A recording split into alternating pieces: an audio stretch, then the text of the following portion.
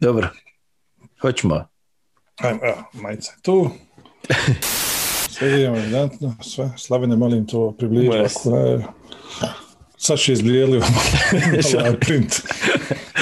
Ovo si udali 10.000 ljudi, stvarno tako. 3, 2, 1. Now Pjanic, Misimovic, and here's Edin Dzeko! Flags up, goal chalked off.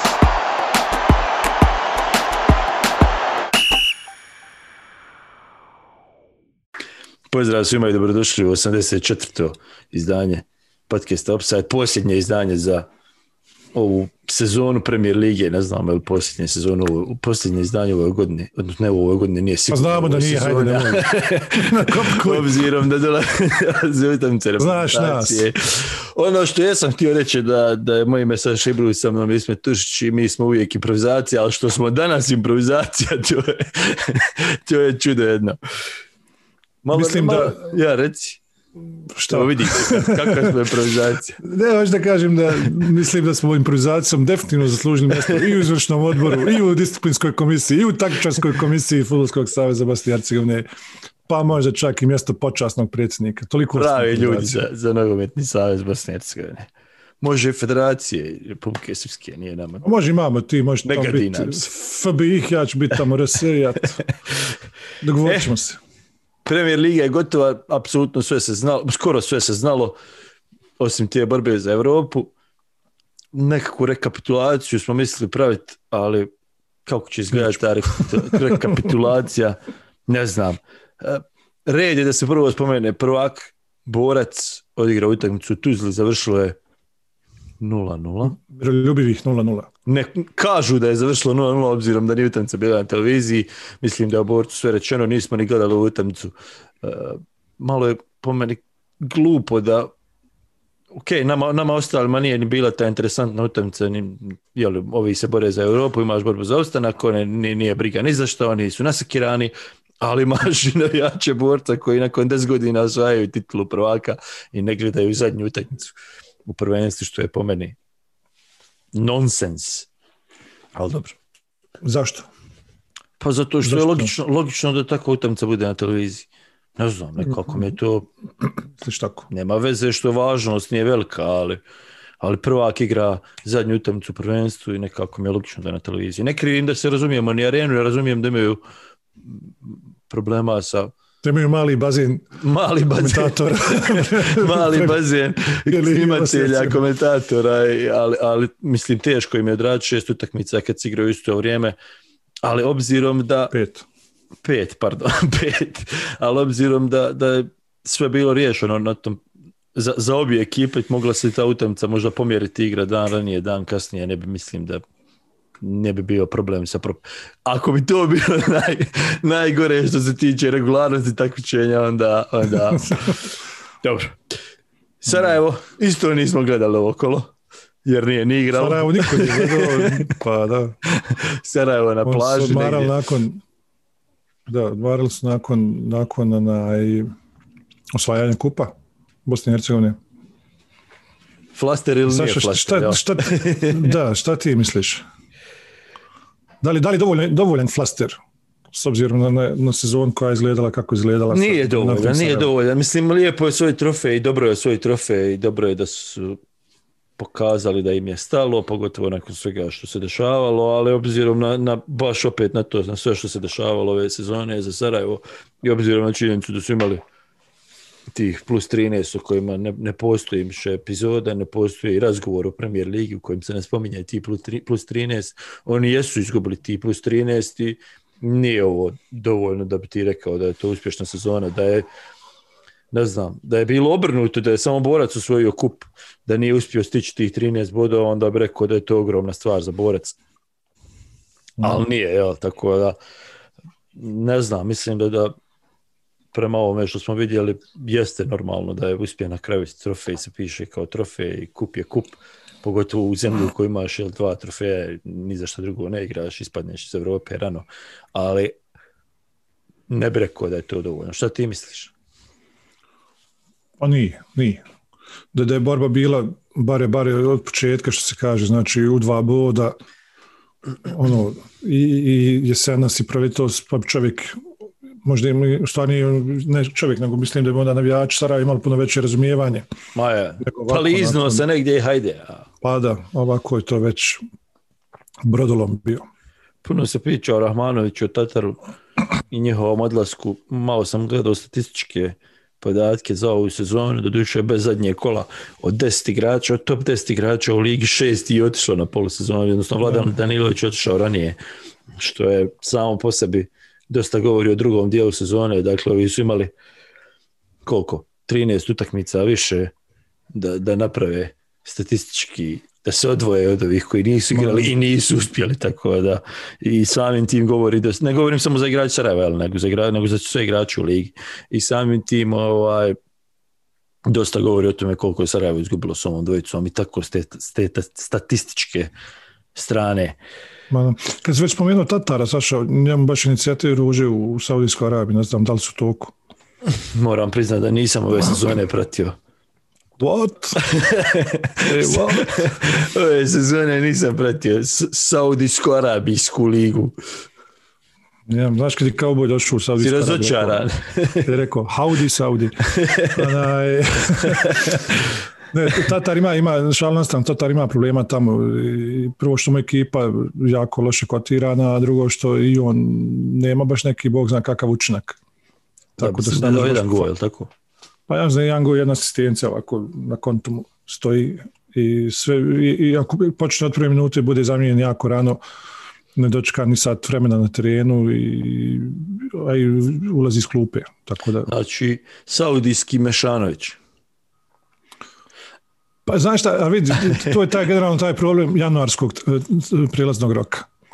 Nemaš ti, kako ti rekao, koga da vedeš u januaru, taj mora odmah da se pokaže. Imao si Džeku je došao u City u januaru, mjesecu. Imao i on problem taj. Ja mislim da je postigao samo jedan gol na Newcastle kada ih u stvari odveo u ligu prvaka s tim pogodkom prvi put. Mislim ikada za City da su igrali. Možda imao 3 gola ukupno. Ja, ali mislim tu pro taj gol bio ključan, ali nije bilo puno. Jer došao je kao prvi bombardier Bundeslige, izgrađeno ime, nije došao iz Češke, razumiješ, nego bio je neko. Ali januar je jako zeznut mjesec, jer tu kad uđeš, tu se odmah moraš prilagoditi i okruženju, i ekipi, i treneru. Svi drugi imaju već jednu polusezonu prednost nad tobom i oni su nametnuli svoju kulturu u slačionci i sve okolo. Tako da, ne znam, ja da sam na mjestu naše ekipa, ja bio puno pažljiviji prilikom prodaje i puštanja igrača u tom zimskom prijelaznom roku, a isto tako i dovođenjem. Čitava priča o prijelaznom roku je tema za sebe, jer pogotovo sada kad prvenstvo počinje 17. jula, šta ti možeš napraviti, skautirati i ok, znaš šta ti treba, ali gdje možeš to naći, dovesti, ko će ti doći do 17. jula u Premier ligu BiH? Niko, tako da mislim da će biti puno ekipa koje će dovoditi igrače nakon 3, 4, 5 kola kad bude tamo kraj prelaznog roka za one koji misle da mogu negdje, a ne mogu u stvari, pa će tek da se krpe u Premier ligi. Htio sam samo reći za Mešanovića, manje više sam se šalio, jest da nije napravio ono što su očekivali od njega, ali to što ti kažeš, došao je na zimu u nevakate, došao je u vrijeme kad je Sarajevo bilo u najvećoj krizi i pored toga što on igrao i neke utakmice dosta solidno i dosta se kretao i dolazio u šanse, ipak upadneš u tu čitavu letargiju za koju nemaš veze u principu, samo se utopiš, uklopiš, tako da mislim da ne treba ni blizu da je on glavni krivac za ovo što se dešavalo. Ne. Naprotiv. Dobro, dakle, Borac prvi, Sarajevo drugo, 67-65 bodova, Velež nakon 33 kola, 61 bod, treći prvi put nakon 33 godine, ali nakon onih utakmica sa Harcom u kupu UEFA, ali tako? Tako je! Velež igra Europu, prvi put da su treći od kad je zajednička Premier liga, mislim da im je sad najveći uspjeh bio 5. mjesto. 3 boda očekivana kod Mladosti. Jesi gledao tu utakmicu? Gledao sam utakmicu, očekivana, ali uvijek neugodna Mladost. Mislim, rezultat to govori, 0-1 je bilo. rani divan pogodak Vehabovića. Da, možda najbolji gol Veleža ove sezone, jedan od najboljih golova Veleža. Mada i stvarno mi to raduje što taj gol stvarno ne ide na dušu nikome iz mladosti, razumiješ? Ne može niko reći joj, video, izmakio se ili pustio, što ja znam, ono, šut izvan 16 metara, možda čak samo 90-ku. Stvarno predivan gol, koga nije pogledao, ima šta vidjeti. Velež, vidi, ja sam uz Velež ti 80-ih kao klinju naučio i čuo prvi put i za Vašaš i za Belenenses ili kako se zove Belenenšeš i za Borussiju Dortmund, da se ne ležemo jer imao sam tada 7-8 godina kad ste te utakmice igrale, kao što ti kažeš Harci, i ostao mi u sjećanju onaj prokleti Galove i njegov pogodak u Mostaru koji je izbacio Velež i Sion, tad sam prvi put čuo prije nego što je Tuce tamo odšao i nadam se da ćemo isto da imati priliku da upoznamo neku egzotičnu ekipcu. Nego, imaš ti kakvih imam ja želja, uvijek imam želja. Značenje najlakše, u mene uvijek želja najlakšeg mogućeg izvuci. Ko bi to bio? Znaš, ljudi govore kao igraš veliku utakmicu, ne zanima me velika utakmica. Samo dobijaj. Po meni, znaš šta, Velež igra prvi put u Evropu 30 godina, bit će u nekakvoj euforiji, u nekakvom, kako se to kaže, hajpu, ali realno je da ta ekipa, nisam baš siguran da ima neki ogroman kvalitet kad su evropski utakmice u pitanju, pogotovo što nema nikakvo iskustvo kad je u pitanju Evropa. Znači, skroz drugačije ulaze u ovo od ostalih ekipa iz naše lige i zato mislim da koga god izvuku neće biti, znaš, apsolutni favoriti, mora se proći. Da. Potim mislim na sve ekipe, možda osim onih dvije ekipe iz San Marina. To su La Florita i Trepene, zapamtio sam imena ekipa iz San Marina. Trepene se sjećamo, im je Zrinski utrpao nešto oko 13 komada od utakmice. Ali to su realno amaterske ekipe koje bi se trebale dobiti, koje bi se mogle dobiti. Mislim da je Santa Coloma iz Andore također tu, s tim da su oni malo ozbiljniji. Dosta neugodni. Malo ozbiljniji. Evropa sa Gibraltara također ozbiljnija ekipa. Prošle godine su ispali Jugo Ordena tek nakon penala u 70 nekoj minuti, ovako nešto u Štokholmu. Dakle, znaš šta, ne volim ja tu priču amateri napucati, izbaciti, to po meni manje više u ovome pretkolu nema, svi su tu negdje. Volio bi da Velež izbjegne Mađare, Poljake, one koji su baš ozbiljniji bi favoriti bili, a ovo ostalo, osim tog San Marina i donekle Andore, Malte, Hibernian sa Malte i Santa Coloma iz Andore i Europa sa Gibraltara, mislim da svim ostalim utakmicama bilo 50-50.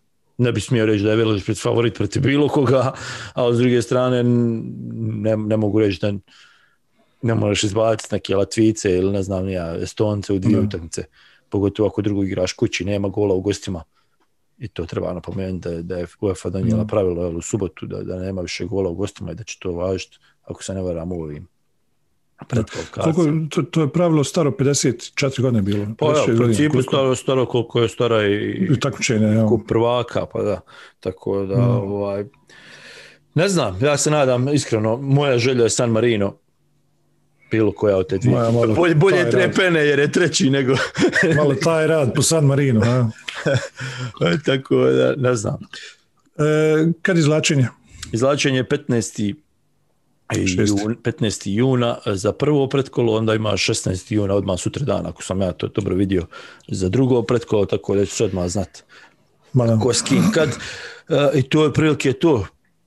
Velež prvi put u Evropi, nećemo sada, evo da ne bude vas da smo samo o Veležu. Široki brijeg. Široki brijeg i Zrinski, da tako to probamo upakovati. Ne možemo, Široki brijeg oču u Evropu, Zrinski nije. Ne, stane, ali prvo prokomentarit ćemo to što jest Široki oču u Evropu, a Zrinski nije. Znaš šta sam da kažem, prije što to kreneš, još da kažem ovo, puno ti ljudi kritikuje, u stvari ne puno, ali postoje ljudi određeni koji te kritikuju za tvoju mantru. Široki se raspada, a nije se raspao. Pa dobro, ja si to zafrkao. Pa dobro, ali ja samo kažem što si ti to govorio. Ti ljudi ne kontaju da se ja zafrkao, da se Široki raspada. To je pa ti ljudi da se on zafrkao.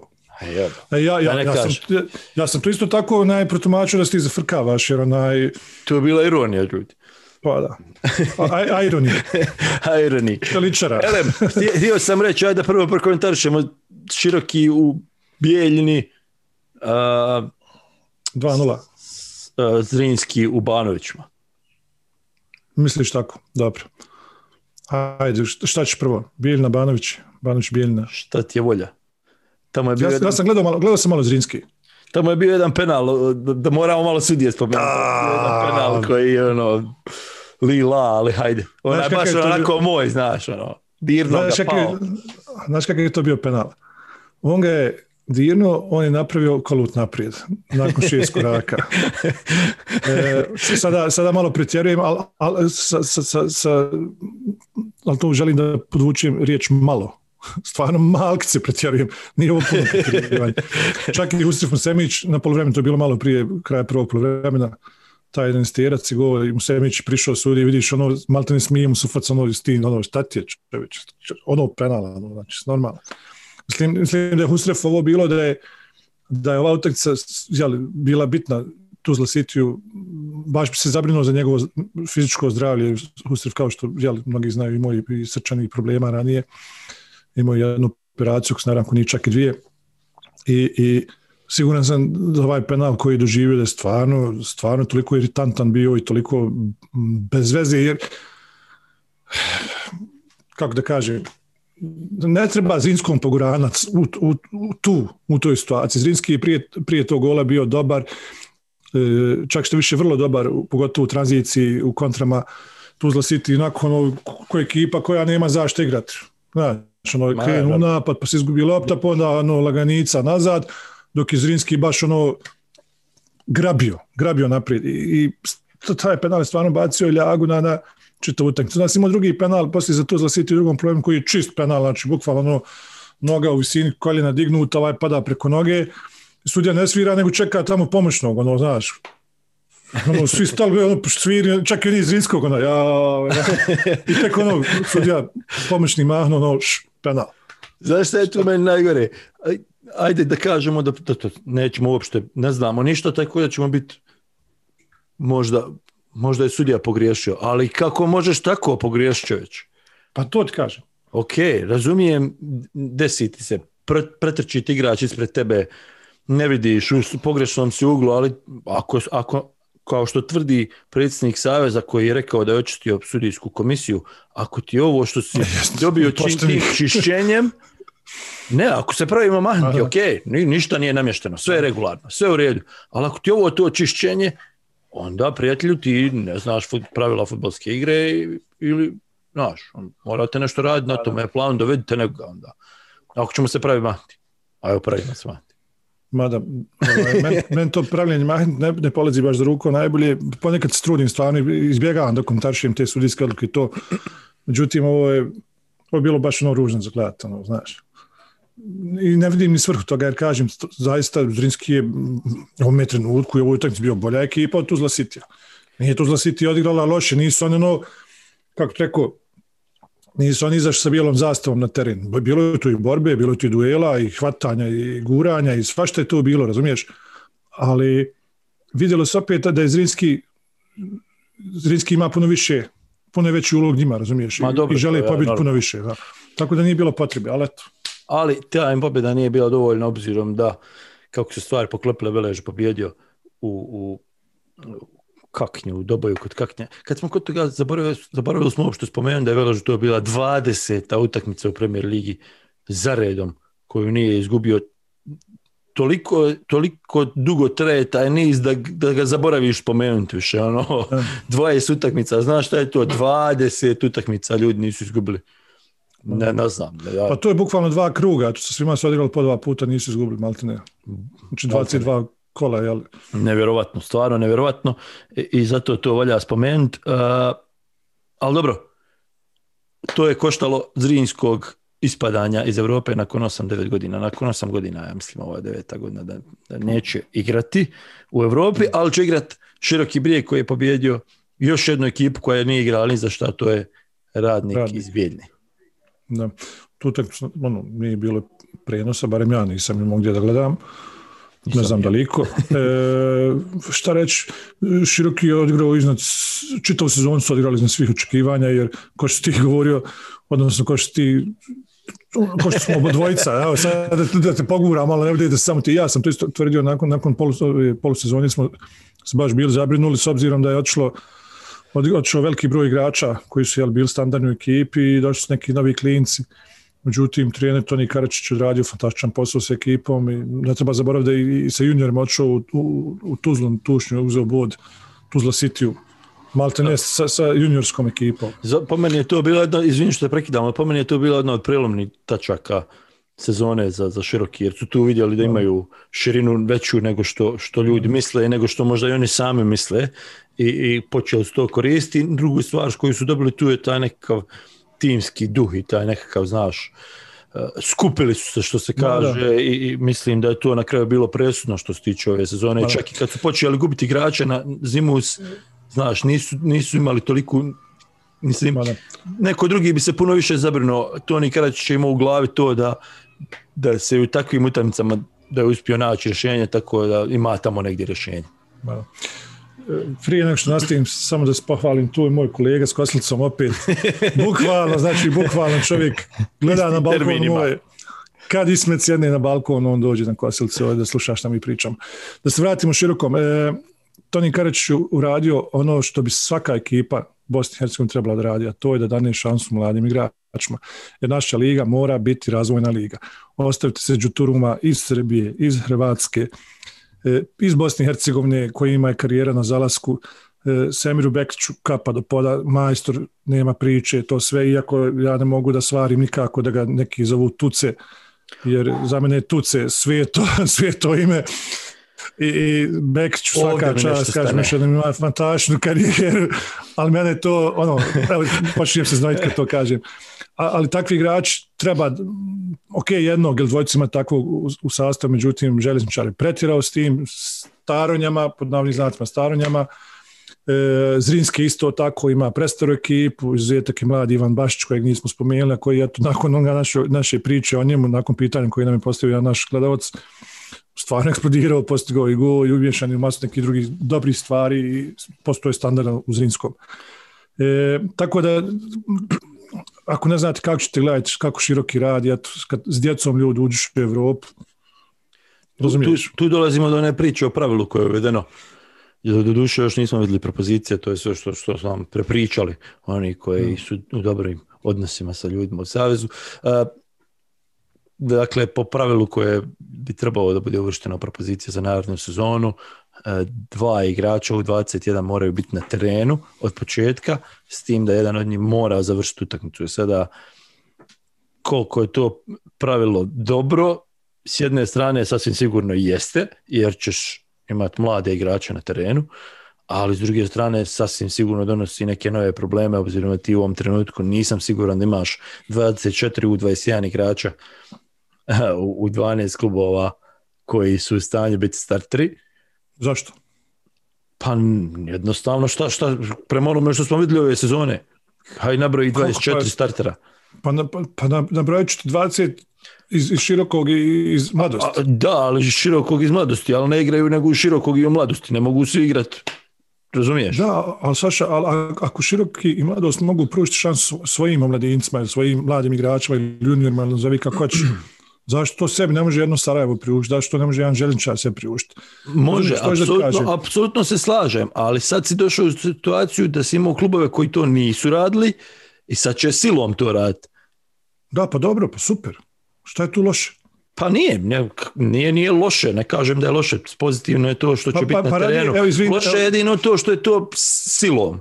Ja bih volio da je to prirodan proces, jer ćeš sad imati situaciju da ćeš trenera natjerati da stavi 2 igrača u 21, da će jedan od tih maltene biti žrtvovan nakon nekog vremena, nadam se ne u prvom poluvremenu, ali poznavajući naše trenere starije ili ono što smo vidjeli u federalnoj ligi, gdje se dešavalo da izvuče igrača nakon minute, gdje se dešavalo da ne igra više 5 minuta, bojim se da ćemo takve stvari vidjeti u Premier ligi, nadam se da nećemo.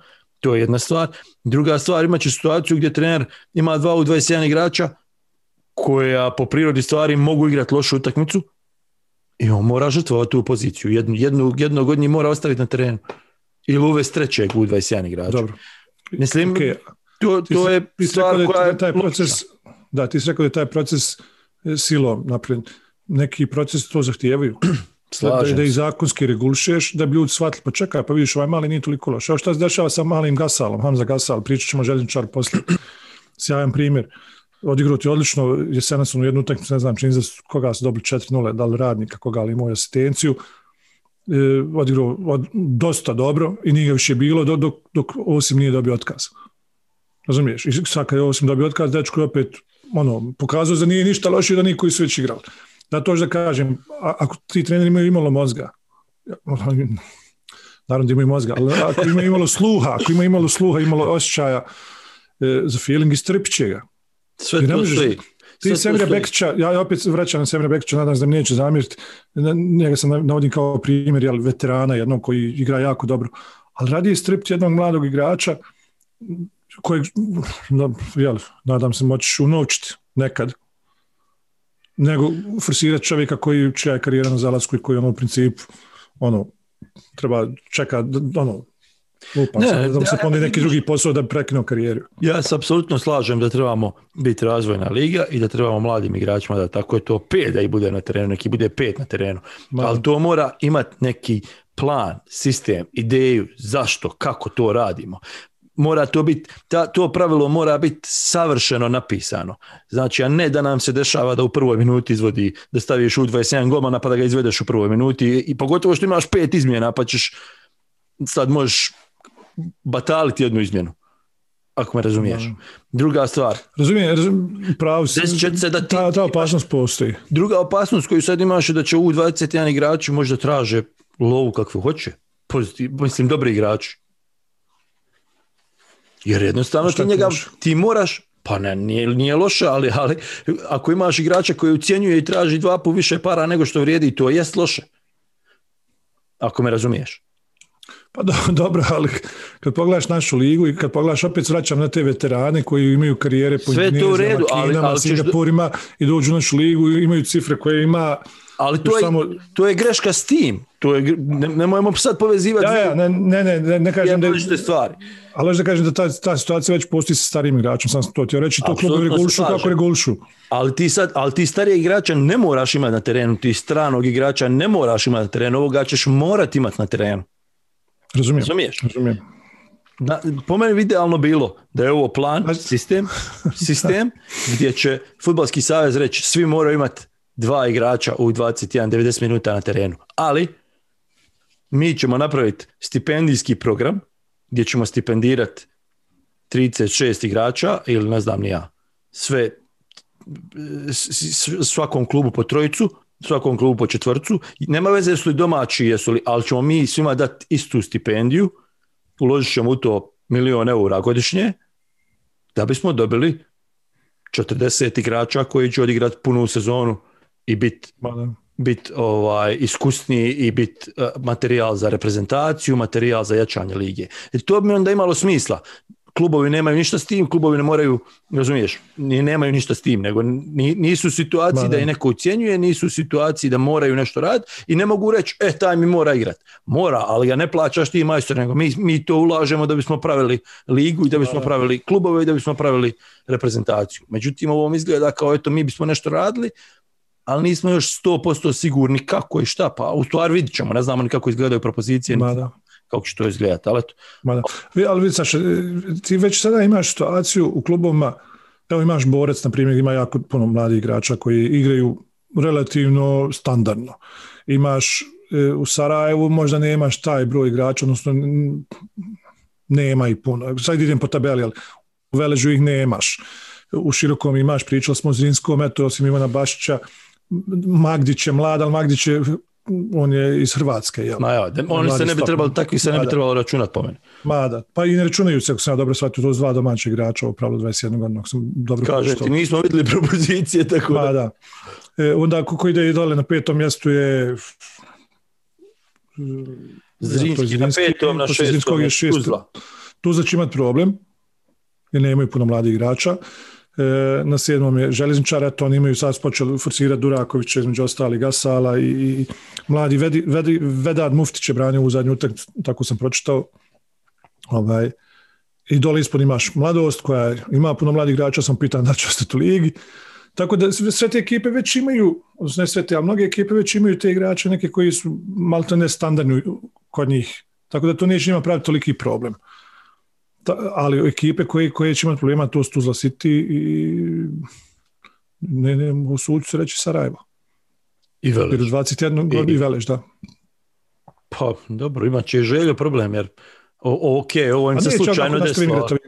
Da, ali oni imaju drugi problem što ne znaju u stvari šta rade i kako rade, pa je ovo nisi siguran koliko je prirodan stvari. Oni su osuđeni da mijenjaju roster kompletan, jer ovi što su igrali na Džemdoti do sada neće igrati na Džemdoti iduću sezonu. Baš jednu godinu zavaliti, ne možeš dvije. Znaš šta je, u principu se ja slažem s tobom, ovo je dobar potez, ali bi volio da je malo prirodniji i da ima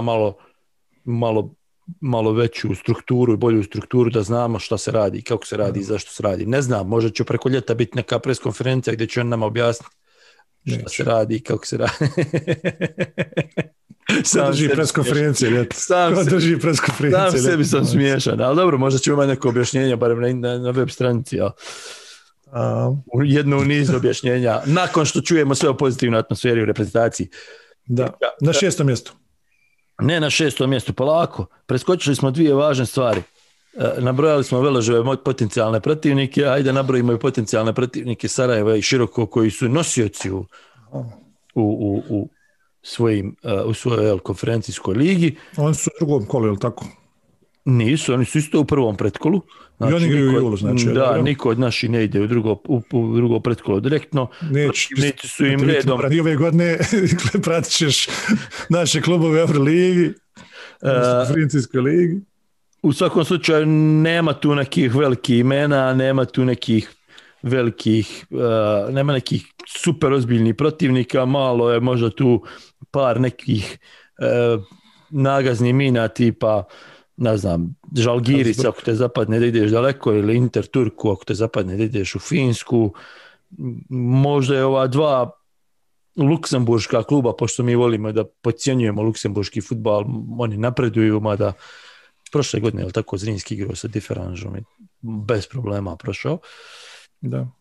A imaš Bohemians i Sligo Rovers iz Irske, nikad ne znaš kako će im se potrefi, pogotovo što oni igraju taj agresivni fudbal koji naši proplaću. Dadir faul, jel? Naši proplaću.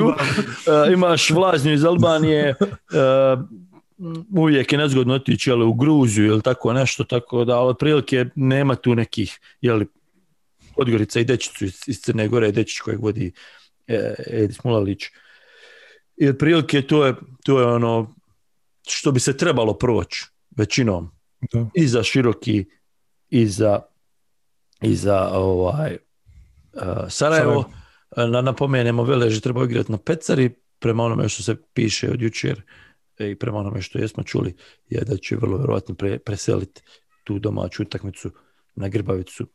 Ne znam iz kojeg razloga, ali vjerovatno ako očekuju kapacitet da bude 30%. Barem. A dobro, i Široki ide u Evropu, tako da sigurno ima i to veze s tim. Da, ali došlo bi do problema, vjerujem, ako bi znaš, na izvlačenju isti dan bili domaćini Velež. Široki pa bi to trebalo da koordinovati sa UEFA-om, pa sa klubovima, pa mislim da je ovako lakše za sve. Mada neću sad o tome pričati, ali činjenica da Bijeli Brijeg ima tu kategoriju, a da Velež igra utakmice na Širokom Brijegu ili u Sarajevu je priča za sebe, ali nećemo sad o tome. Saša, kad već pričamo stadion, kad već pričamo, da se pravimo mahnice šmalo. Da se malo pravimo mahnici. Kad već pričamo o stadionima, šta fali stadionu Vrapčićima da bi za ovu kategoriju mislim da im fale stvari tipa VIP lože koja treba biti pokrivena i na sredini, mada nije na svim stadionima. Na sredini mislim da bi se tu progledalo kroz prste. Problem su parkinzi, prilazi, problem su, mislim, medija, tribina ne postoje nikako u Vrapčićima, to se mora uraditi. Mislim da nema, da bi se moralo odraditi sobe za doping, sobe za sudije malo veće i tako, znaš, neke stvari koje mislim da bi se čak i mogle odraditi u mjesec dana, ali da jednostavno nema vremena da dođe nekakva komisija da to pregleda, pogleda i da... Tako da, većinom su to medija stvari koje fale, studio fali, šta ja znam, prostor za kamione, prostor za, sada ne prolazimo čitavu onu kategorizaciju, ali za tu prvu kategoriju mislim da bi mogli proći. Da zapnu sada rade mjesec dana, možda bi mogli, ali mislim da nema vremena prosto da to sve odradi. Šta smo još preskočili? Preskočili smo protivnike borca, da ne budemo bezobrazni. Da ne kažu da smo bezobrazni, mi smo samo zaboravili. Mi smo samo improvizacija. Borac, dobro, pričat ćemo puno više o našim klubama u Europi na ljeto, jel? Ako nam ne bude mrsko. Borac ima veliku priliku da se nalažemo da uđe u konferencijsku ligu, jer kako sada izgleda sistem je to da oni igraju prvo pretkolo, nakon prvo pretkola ako ispadnu idu u pretkolo konferencija, ako se ne varam, pošto je komplikovano do te mjere da mi se ne da maltretirati analiziranjem, ali ono što je važnije, ako prođu prvo pretkolo, što nije nemoguće, obzirom da ima tu prolaznih protivnika, prije svega mislim na budućnost, na ne znam ko su tu Armenci, da su unutra i pomozi mi neko iz Luksemburga, nije ni važno. U svakom slučaju ima prolazni ekipa i te ekipe, ako se prođe, ako se uđe u drugo pretkolo, onda ispadaš ako izgubiš u drugom pretkolu, ispadaš u pretkolo Europa lige, ako izgubiš i u tom pretkolu, ispadaš u play-off konferencijske lige, dakle možeš 2 puta ispasti i opet biti u situaciji da te 2 utakmice vode u grupnu fazu, što bi bilo ogromno za Borac, prije svega sa financijske strane. I za sve ove klubove, mislim, možda osim Sarajeva u ovom trenutku kojem treba pozitivna priča, je ovo jedan lijep izlet u Europu, malo se zabave, malo se odigra nešto, ali je financijska strana najvažnija, jer od toga praviš ekipu za narednu sezonu. Da. Saša, pogledao sam malo ove, kako se kaže, za kvalifikacije prvog pretkola i tu imamo ekipe, kao što si ti rekao, iz Armenije, iz Gruzije, Dinamo Tbilisi, imamo Žalgiris, Floru iz Taljina, Kairat iz Kazastana i Lincoln Red Imps iz Gibraltara. To bi u principu najbolji bio. Tako da su to bile te ekipe s kojima Borac imao šanse, a s druge strane opet imaš Dinamo Zagreb, Ludogorec, Malme, Kluž, Legiju Varšavu, Ferencvaroš, Slovan Bratislavu, koje su ekipe koje bi rado izbjegao svako iz naše lige. Da. Dobro, pričamo, rekli smo o Europi, puno više.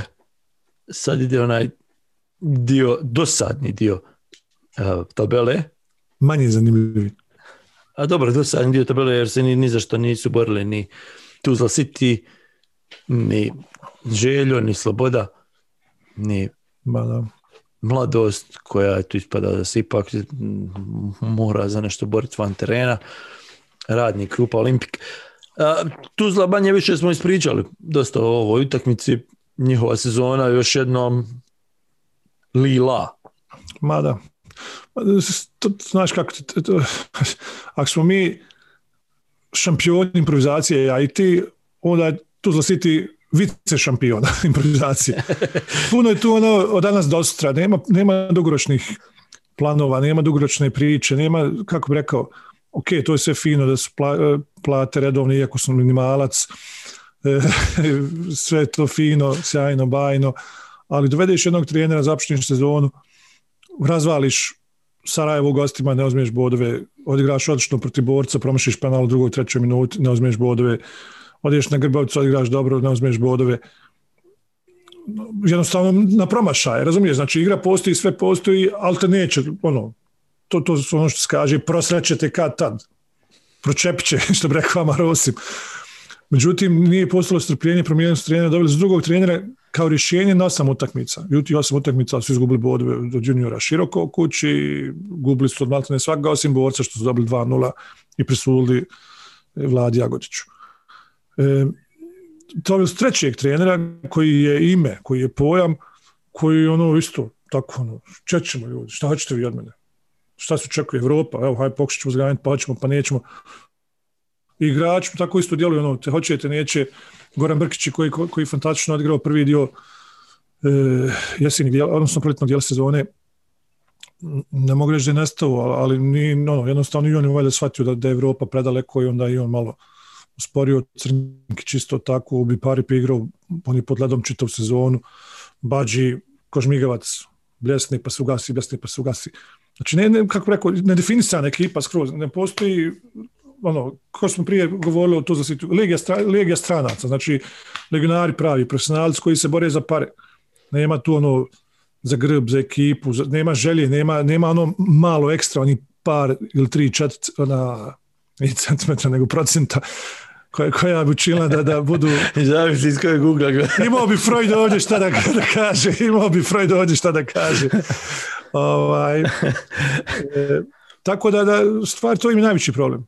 Taj nepostojanje dugoročnog plana. To će možda biti problem. Mada i sad pogledanje, u zadnja 2 kola tu su prešutli, prije nisu šutli, što šute, ne znam. Čestitke Ajdinu Nukiću na pozivu reprezentaciju Bosne i Hercegovine, kapitenu Tuzla Citya. Tako. Ono što ti nabrajaš im kao problem, vjerojatno će im biti problem i ovo ljeto, jer nemamo pojma. Dobro, ako zadrži Husrefa, Semića, onda možemo to shvatiti kao neki manji problem. Pazi, ako zadrže Husrefa s nekom idejom šta hoće od Husrefa, ako ga zadrže na ovom principu, evo mi ćemo ti nabacati 100 igrača, a ti nešto probaj, onda nema tu ništa i Husref će izgubiti neka 3 utakmice za redom pa će dobiti otkaz. Iza njih je Željo, tako? Da. Tišina. Već otišao, Veselinović se isto tako oprostio. Bilo je priče da će Jučić otići, ali evo, Juče je pisalo da ostaje. Ali mislim, smiješno, kao duži smo 5 plata, on ide u 9 ujutru, u 2 sata Jučić ostaje. Tek da ne govorimo to da su potpisali igrača, pustili igrača lijevo, desno, a nema ljudi trenera nikako. Ne znaju kojim je trener. Ne znaju je li im Baka trener bio. U jednom trenutku imaš još da ne znaju je li im Baka trener. Niti Baka zna je li im trener. O ljudima sa strane da ne govorimo. Sada, ne znam, tolika količina raspada odjednom djeluje stvarno nestvarno za takav klub Željo. I mislim da oni moraju malo, nije mislim da moraju, nego oni moraju sjest i napraviti kakav plan za ovo ljeto.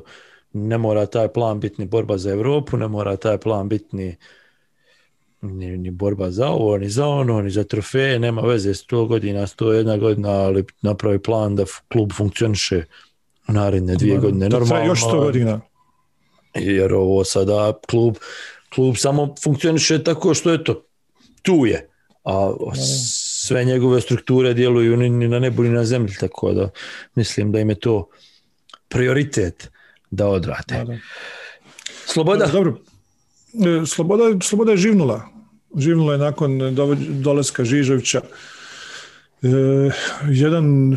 Nekoliko kola oni sa Gradimirom Crnogorcem u proljetnom dijelu su baš bilo alarmantni. Dešavalo se čudne stvari. Glupi penali o kojima smo ranije pričali, situacije koje im totalno bespotrebne bile. Dolaskom Žižovića tih situacija nema više u tom broju kao što je bilo. Bodovi su tu, igra je prilagođena Mladenu Žižoviću. Stvar Mladen Žižović prilagodio Slobodanu igru koju on voli, a to je 2 defenzivna bloka, jaka, naprijed ako šta bude, u principu to je to. I odlično odrađen posao Mladena Žižovića, isto tako, jer vratio je iz mrtvih. Što nas opet dovodi do pitanja da li je Mladen Žižović trener Slobode za narednu sezonu i zašto već nije. Znaš, ako ćeš da proradiš ozbiljno, da planiraš ozbiljno, već si morao danas imati tako ništa. Ako ne prije mjesec dana ili prije 2 mjeseca, ili kad si ga potpisao, ili kad se osiguro ostanak ili nešto, pogotovo Sloboda koja je došla u takvu situaciju, koja se dovela u takvu situaciju da nema problema. Nego odigrala dobro završnu sezone, mirnu završnu sezone, zašto nisu iskoristili tu završnu sezone da krenu u izgradnju ekipe za narednu sezonu, razgovore s igračima, produže ugovore, nije važno, kažu onome ko odlazi, treneru šta je cilj, kako praviti ekipu, na čemu praviti ekipu, Maš osjećaj da su oni odradili iz onoga što mi znamo i vidimo. Jedna stvar koja je važna, o Slobodi se ne piše koliko se piše o Želji, o Sarajevu, o Širokom, o Zrinskom, ne o Širokom možda, o Zrinskom, o Veležu i ti onda o Borcu i onda ti imaš možda i malo drugačiju perspektivu. Možda oni to tamo negdje u sjeni jesu radili, da mi ne znamo o tome. Ali prema onome što mi znamo, po meni su morali iskoristiti pogotovo zadnji mjesec dana. Da naprave plan za narednu sezonu, da potpišu trenera, da s tim trenerom krenu u izgradnju ekipe za narednu sezonu, jer sezona počinje 17. jula, to znači da će ti ekipu okupiti za 15 dana, najkasnije za 15 dana od danas. Da. Jeste, Saša, isto tako treba reći da su, odnosno nešto što je pozitivno sa Slobodom ove sezone je to da je veliki broj mladih igrača dobio šansu. Ja mislim, nisam siguran, ja mislim da je veliki broj tih mladih igrača već ima ugovor koji važi za sljedeću sezonu. Nisam siguran sada da ne bude da prejudiciram neke stvari. To nikad u nas nisi siguran jer ne možeš nigdje ni provjeriti, oni prodavci nekad gdje su tačni, nekad nisu tačni. Ali činjenica je da je Slobodin veliki dobitak ove sezone je to što su unatoč toj mladosti, tim mladim igračima koji su dobili šansu da se kale ostalo u ligi i kažem te to još ako riješi Mladen Žižević za iduću sezonu, to će biti s njihovim mjerilima mjereno pun pogodak. Što nas dovodi do 4 ekipe za koje ne znamo jesu li ispale, kako su ispale, jesu li ispale. Postoje li još uvijek neke od njih. Ali hajmo redom. Mladost je dakle protiv Veleža odigrala onako ko s plaže, kao što se očekivalo u principu, kao što su odigrali i Radnik iz Bijeljine i Tuzla City i ostala u ligi isto kao Sloboda. Ali sutra dan došao račun iz Nogometnog saveza Bosne i Hercegovine. Šta su u stvari desilo? Ne znam što te pitam, jer ja niti ne znamo što se desilo. Pa ono što sam pročitao, ono što smo imali prilike da čitamo je da ima veze sa stadionom. Da je stadion neuslovan, ne ispunjava uslove za igranje Premijer lige Bosne i Hercegovine. Sada, kažem, jako malo znamo o tome, sigurno će znati o tome više u sljedećih nekoliko dana, barem bi trebalo. Isto ono što znamo je to da je predsjednik kluba, ne mogu se sjetiti imena, znam se preziva Mušija, izašao u javnosti i rekao da će tužiti Fudbalski savez Bosne i Hercegovine. Dobro, to svi kažu nakon što se nešto dešava. UEFA, FIFA, tužba. Strasbourg. Da, mislim, kažem, pošto kupio, po to prodao, govorim ono što sam pročitao. I da je veliko razočarenje naravno u toj ekipi. Međutim, ta ekipa već ima problem zato što sve ono što valja već je počelo diže sidro.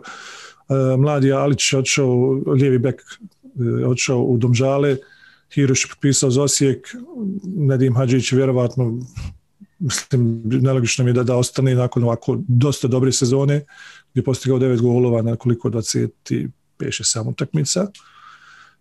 I sigurno da je postoji još tu igrača, odnosno ja vjerujem da čitava Premijer liga, pogotovo ova top 4, top 5 ekipa, da svi gledaju sada mladosti, samo čekaju rasplet šta će se desiti i vjerujem da Lešinarski ono pravo priželjkuju, jeli, da će ih zaista izbaciti u prvu ligu federacije, kako bi oni mogli, jeli, da ušičare to. To mogao biti veliki problem za mladost, jel, ako izbaci u prvu ligu federacije, jer što moraju krenuti u totalni remont ekipe, što dolaziš u situaciju da ne znaš jesi li, gdje si, šta si u sred ljeta, jesi li ispao, nisi li ispao, kakva je situacija i mislim da će oni biti u velikom problemu koji bi mogao biti onako egzistencijalni problem, da tako kažem. Međutim, ja bih se malo vratio na ovo što smo pričali na početku ove teme i Nogometni savez Bosne i Hercegovine, jer znate da je meni za sve kriv Nogometni savez Bosne i Hercegovine, ali šalo na stranu, ali ne mogu da shvatim da doneseš jednu ovakvu odluku. Prvo da je pomjeriš sa petka na nedjelju, ili kad je trebalo biti? Pardon, sa petka na ponedjeljak ili kad je trebalo biti. To je po meni prvi znak da su oni htjeli da izbjegnu situaciju sa Olimpikom, jer da su oni u petak rekli kad su trebali reći da vi nemate licencu, Zašto ne bi igrala? Vrlo vjerovatno bi Mladost napravila cirkus i ne bi igrala utakmicu. I onda bismo imali 2 ekipe koje istupa iz lige. Što bi bilo? Znaš, lakše je pomjeriti na ponedjeljak. Sad ima tu dosta priča, teorija, zavjere, te nisu dobili go Veležu, znaš, ima Zrinski ovo, ima Široki ono, ima ovaj ono. Sve teorije, zavjere dolaze iz činjenice da to nije objašnjeno. Znači, mi radimo emisiju utorak ujutru, trebala je biti odluka u petak, nije bila, jel tako u petak, ne znam, nije bila ni u petak ni u subotu, bila je u ponedjeljak, još uvijek mi nemamo pojma ništa, nemamo zvaničnu odluku. Na stranici Nogometnog saveza ne postoji ta odluka drugostepene komisije, predsjednik drugostepene komisije je navodno u razgovoru s novinarima rekao da nema komentara i ti si došao u situaciju da nemaš pojma šta se desilo, šta se dešava, kako se dešava i o čemu mi pričamo uopšte ovdje. I onda, nagađamo se. Onda je sasvim normalno da se stvori 1001 teorija zavjere, pogotovo u ovakvoj sezoni. To je sasvim normalno, logično, da će sada svak da traži razlog, jer niko ne zna razlog. Jesu ovi dužni pare, jel nemaju ovo, jel nemaju ono, jel se nisu dogovorili s Čelikom kako se priča. Jer navodno najozbiljnija teorija je ta da oni nisu napravili reflektore, da reflektori ima jedino Bilno polje, jel tako, u Zeničko-Dobojskom kantonu, jer utakmice moraš igrati u Zeničko-Dobojskom, valjda, ako sam ja dobro shvatio ta pravila, moraš prijaviti stadion iz svog kantona. Moguće. Tako sam čuo opet. I oni su dobili dopuštenje da igraju od grada Zenice, međutim Čelik upravlja stadionom, nemaju odobrenje od Čelika, ali sve su to jasne crno na bijelo situacije. Imaš proces licenciranja, u procesu licenciranja imaš kriterije, imaš 2 opcije, ili je klub ispunio kriterije ili nije ispunio kriterije. Ako je ispunio kriterije, dobio licencu. Ako nije ispunio kriterije, nije dobio licencu. Je tako? Sad, ako ima 3000 kriterija, a oni nisu ispunili 6, šta je problem napisati Mladost Doboj kakav nije ispunio taj kriterij po koje se traže po tom članu pravilnika tog i tog i mirna Bosna. Ali ne, ti ništa nikome ne spominješ, nego pustiš još to ko je javio neko iz disciplinske komisije, pardon, ne iz disciplinske, nego iz ove drugostepene komisije za licenciranje ili koje već, i dovedeš se u situaciju da opet imaš cirkus. Ali to je što klaun inače radi, jer klaun inače skaču po cirkusu, tako i u nas. Imamo klaune koji vode cirkus i prave cirkus. I sad smo mi u situaciji da će ovo ostati još jedna zvjezdica, znači oni koji se zafrkaju s onom zvjezdicom što smo se mi šupali na Borčevoj tituli, na kupu, na ispadanju Radnika, na ispadanju Olimpika, stavi još jednu zvjezdicu i zato stoji ta fusnota nad ovom sezonom. Za sve važi. I to je tako i ne znam, zato su krivi Nogometni savez. Kad se ovo dešavalo za vrijeme Begića, govorili smo Begić, sada se dešava za vrijeme Vice Zeljkovića i svi govore Zeljković. A to što on bio predsjednik Borca do prije 3 mjeseca, sasvim je normalno da se onda povezuje iz Borca. Ko tako ne gleda, jednostavno je bezobrazan. To je Bjelorus ili Sjeverokoreanac. Nema jednostavno, ne znam kako da ljudima jednostavno objasniš. Imaju kriteriji, jesi ispunio, nisi ispunio, ok, ispadao je i Borac na sličan način, ali se znao, Želj ostao bez licence za Europu, pomoći Sarajevo ostalo bez licence, onda Čelik vraćen. Žepće i prošle sezone je Čelik ostao bez licence. Dajte objasnite šta se dešava. City je ostao bez Lige prvaka, ako se sjećaš, pa se promijenila odluka. Ok, ali da ti prođe 20 sati, a da nisi još reagovao na to, pa ajde da kažeš, pripremaju, neko na Twitteru komentarisu, pripremaju pravnu odluku, treba im vremena. Zato nije zvanično. Ok, pripremaju, ali kad se desi da čitava zemlja priča o tome, odnosno čitava fudbalska javnost priča o tome, ti moraš imati neku PR reakciju na to, brzu nešto da smiriš situaciju, ako si ozbiljna organizacija. Pa rekao predsjednik drugostepeni komisije, rekao da nema komentara. I normalno da će sve onda eksplodirati. Nema komentar, ne znaju šta će reći, nemaju razloga što su izbacili. Strašno, Saša. I sad imaš situaciju gdje je Olimpik istupio iz lige i napravio sezonu neregularno. Imaš situaciju gdje je Radnik ispao iz lige, ali ne znaju jesu ispali iz lige. Imaš situaciju gdje Mladost nije ispala iz lige, ali jesu ispala iz lige, odnosno ne znaju su ispali iz lige. Pa imaš situaciju u prvoj ligi Republike Srpske gdje onda ne znaš koliko ekipa ulazi, jer ne znaš je li Radnik ispao i koliko mjesta se otvara u prvoj ligi Republike Srpske, a onda imaš isto to Liga Federacije gdje su oni 2 kola igrali uvjereni da neće niko ispast, osim Slavena, i sad odjedno im pred zadnje kolo kažu ispada još jedan zato što Mladost propada u ovu ligu. Znači, neregularnost na kvadrat. Ovo se moralo znati prije 3 mjeseca ili prije 2 mjeseca. Napravi neke rokove gdje nećeš dovesti sebe u ovaj problem. Ali eto, zašto? Pričali smo o tome kako drugim ozbiljnim savezima to rade, dokad su rokovi za ispunjavanje uslova za licencu, za takmičenje u domaćem prvenstvu. Ti svi rokovi, što ti kažeš, najmanje 3-4 mjeseca prije završetka sezone. Normalno. Ali dobro, cirkus. Logika, samo logika. Kažeš. Čito vrijeme govorimo u zadnjih 10 godina, samo da se upotrebljava logika, ne bismo dolazili u ovakve situacije. Ali dolazimo. Krupa ostala u Ligića, Radnik ne znamo, Olimpik nema smisla ni pričati. Ovaj dole trojica, ne znam šta pričati o njima. Pa ništa, možda jedino spomenuti.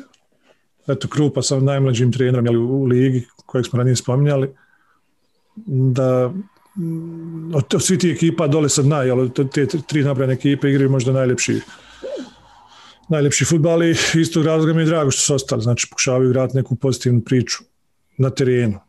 Sad na stranu sve ostalo, što se dešavalo okolo i kako i šta. Olimpika mi nije žao, jer nije mi žao zato što zbog rostera, opet se vraćam na to, zastario roster, ne nudiš ništa, ne postoje te neke, kod Tuzla City samo bez para, eto. U principu. Mislim, dobro, Tuzla City je minimalac, to sam ranije rekao isto, ali Ma dobro, ko zna još, ajde, vidjeli smo da je Tuzla City minimalac, vidjeli smo da je Velež minimalac, vidjeli smo i da je još par klubova radi tako, a samo smo vidjeli one koji jesu dobili licencu, nismo vidjeli ove Olimpik, Mladost još uvijek nije objavila, ko još nije objavio, ne znam je li Radnik objavio. Da. Tako da ko zna kako i ostali rade i da ne kritikujemo samo Tuzlu, to hoću da kažem. Ma ne, ali mislim Tuzla je stvarno upadat u oči.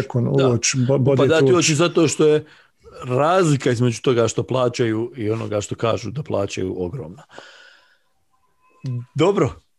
Premier Liga BH 2021 je gotova. Hvala. Ja.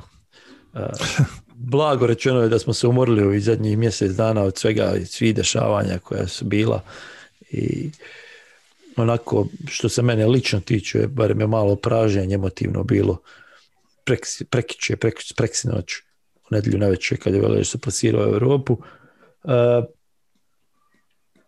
Ne znam, ušli smo u sezonu dosta optimistično, dosta pozitivno i sa puno osmijeha, a završili je nekako 20 godina unazad. Pa jeste, tako nekako, Saša, ali isto tako taj optimizam koji smo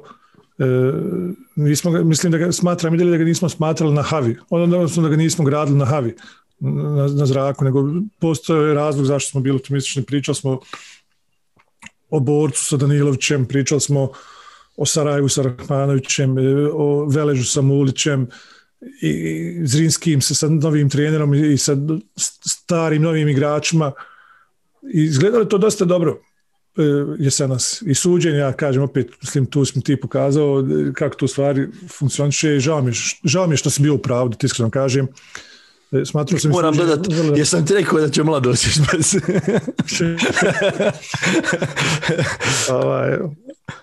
As long as I breathe, I hope. Spiro, znaš. Nadam se da su tu krivu. Šalim se, naravno, ja se nadam. Jer Mladost je stvarno napravila taj korak od ekipe u Rasulu, prva 2-3 kola gdje stvarno nije lično ni našto do ekipe koja je uzmala bodove svakome i nasikirala je svakoga. Velike čestitke idu tu naravno Trijedru Miljanoviću i njegovim mladim igračima.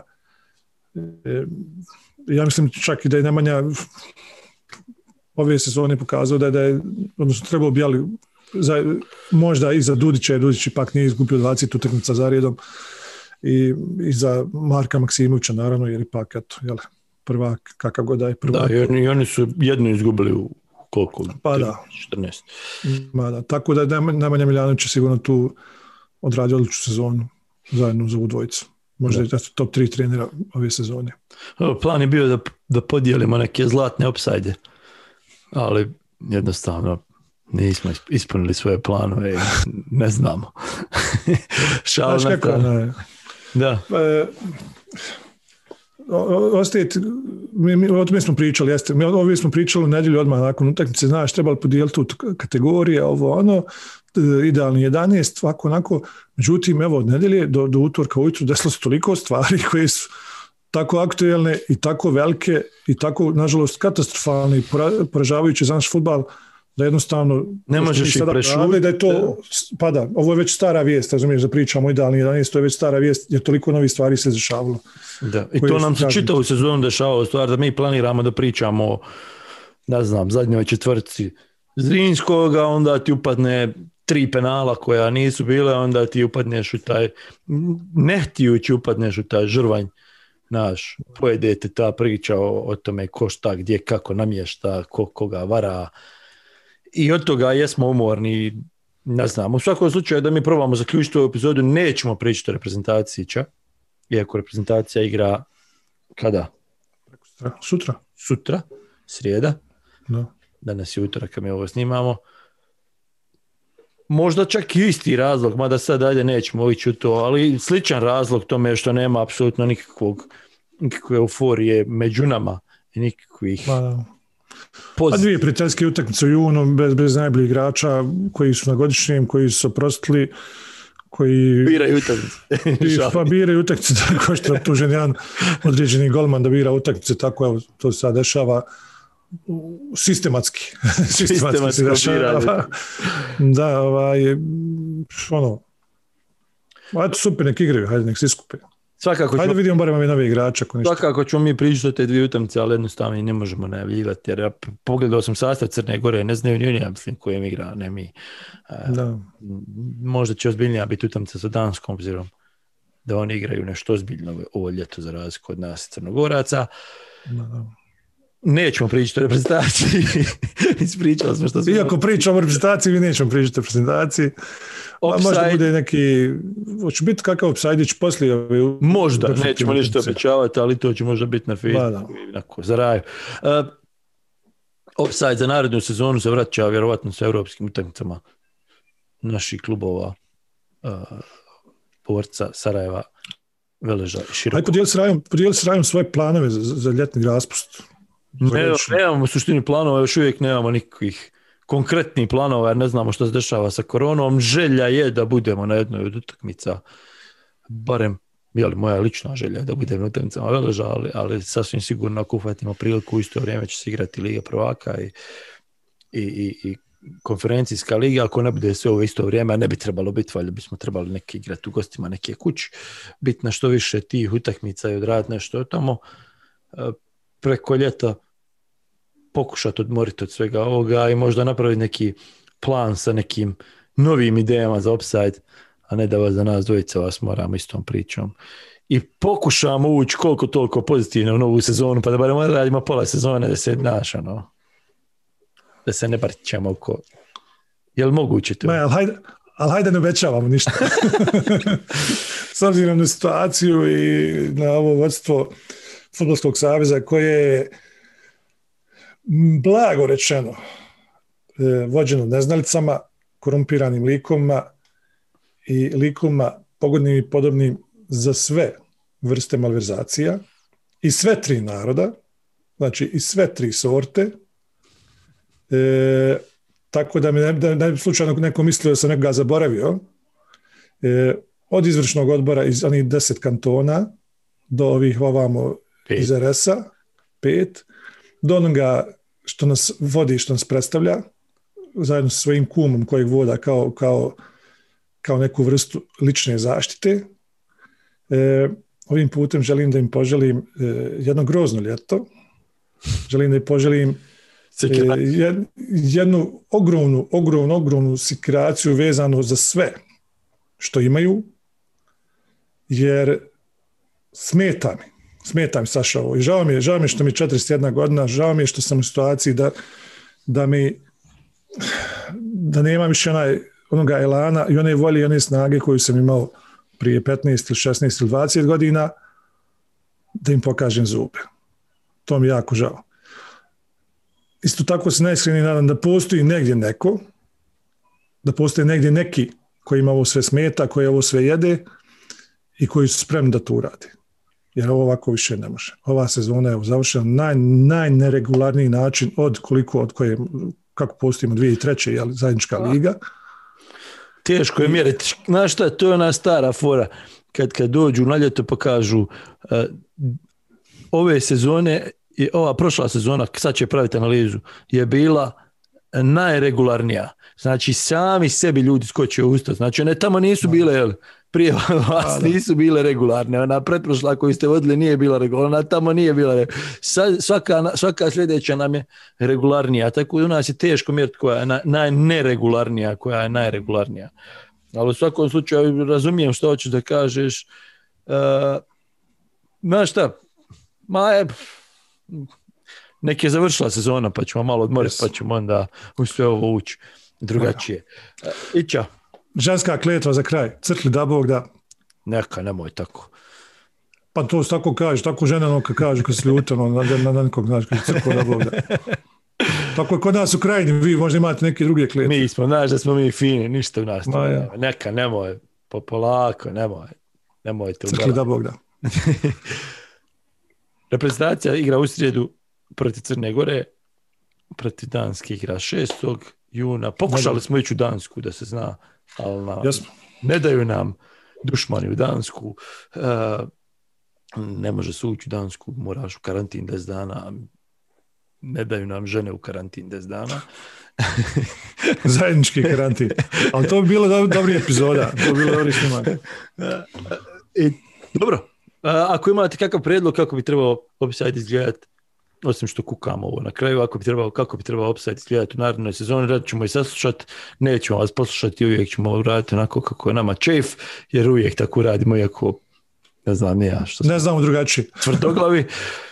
Vidimo se možda poslije utakmice reprezentacije, možda prije utakmica u Europi, možda poslije utakmica u Europi, a vjerujem sasvim sigurno pred početak Premier lige Bosne i Hercegovine. Vas volimo, vas poštujemo, red vas perimo ruke, perite vi ruke red nas, onima što vode naš fudbal. Ženska kletva. Uživajte u ljetu. Pozdrav. Ćao. Now Pjanic, Misimovic, and here's Edin Dzeko!